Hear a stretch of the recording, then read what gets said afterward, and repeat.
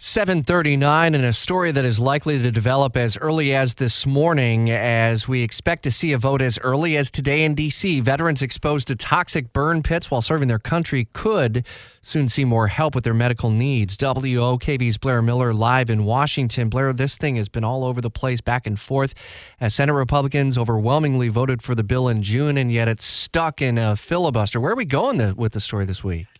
Yeah, and Rich, a lot of back and forth on this. And exactly, some senators have been getting a lot of heat for this as well. So today, the Senate could vote on health care and disability funding for veterans who've been exposed to burn pits while serving the country.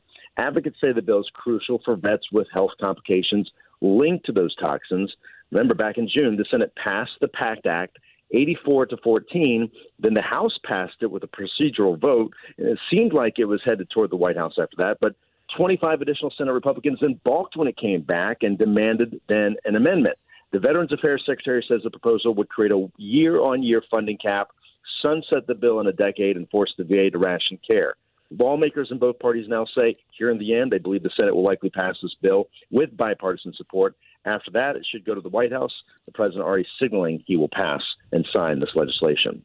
You know, Blair, the big GOP complaint has been that the bill allows for up to $400 billion in new government spending on anything, but that's not necessarily what was agreed to back in June, as you said. Exactly. You know, there have been some very minor changes to this bill along the way. You know, part of the criticism has been, why change now so far along down the road? So it looks like they're now getting in line. But, as I said, lawmakers are already saying they believe this is going to pass. It's just been some headaches along the way. Indeed. And we'll follow the update as we expect to see that vote as early as today. And as it breaks, we can send you an alert in the WOKV app anytime there's breaking news to report. Blair Miller, part of our team in Washington. Thanks. It's 7:41.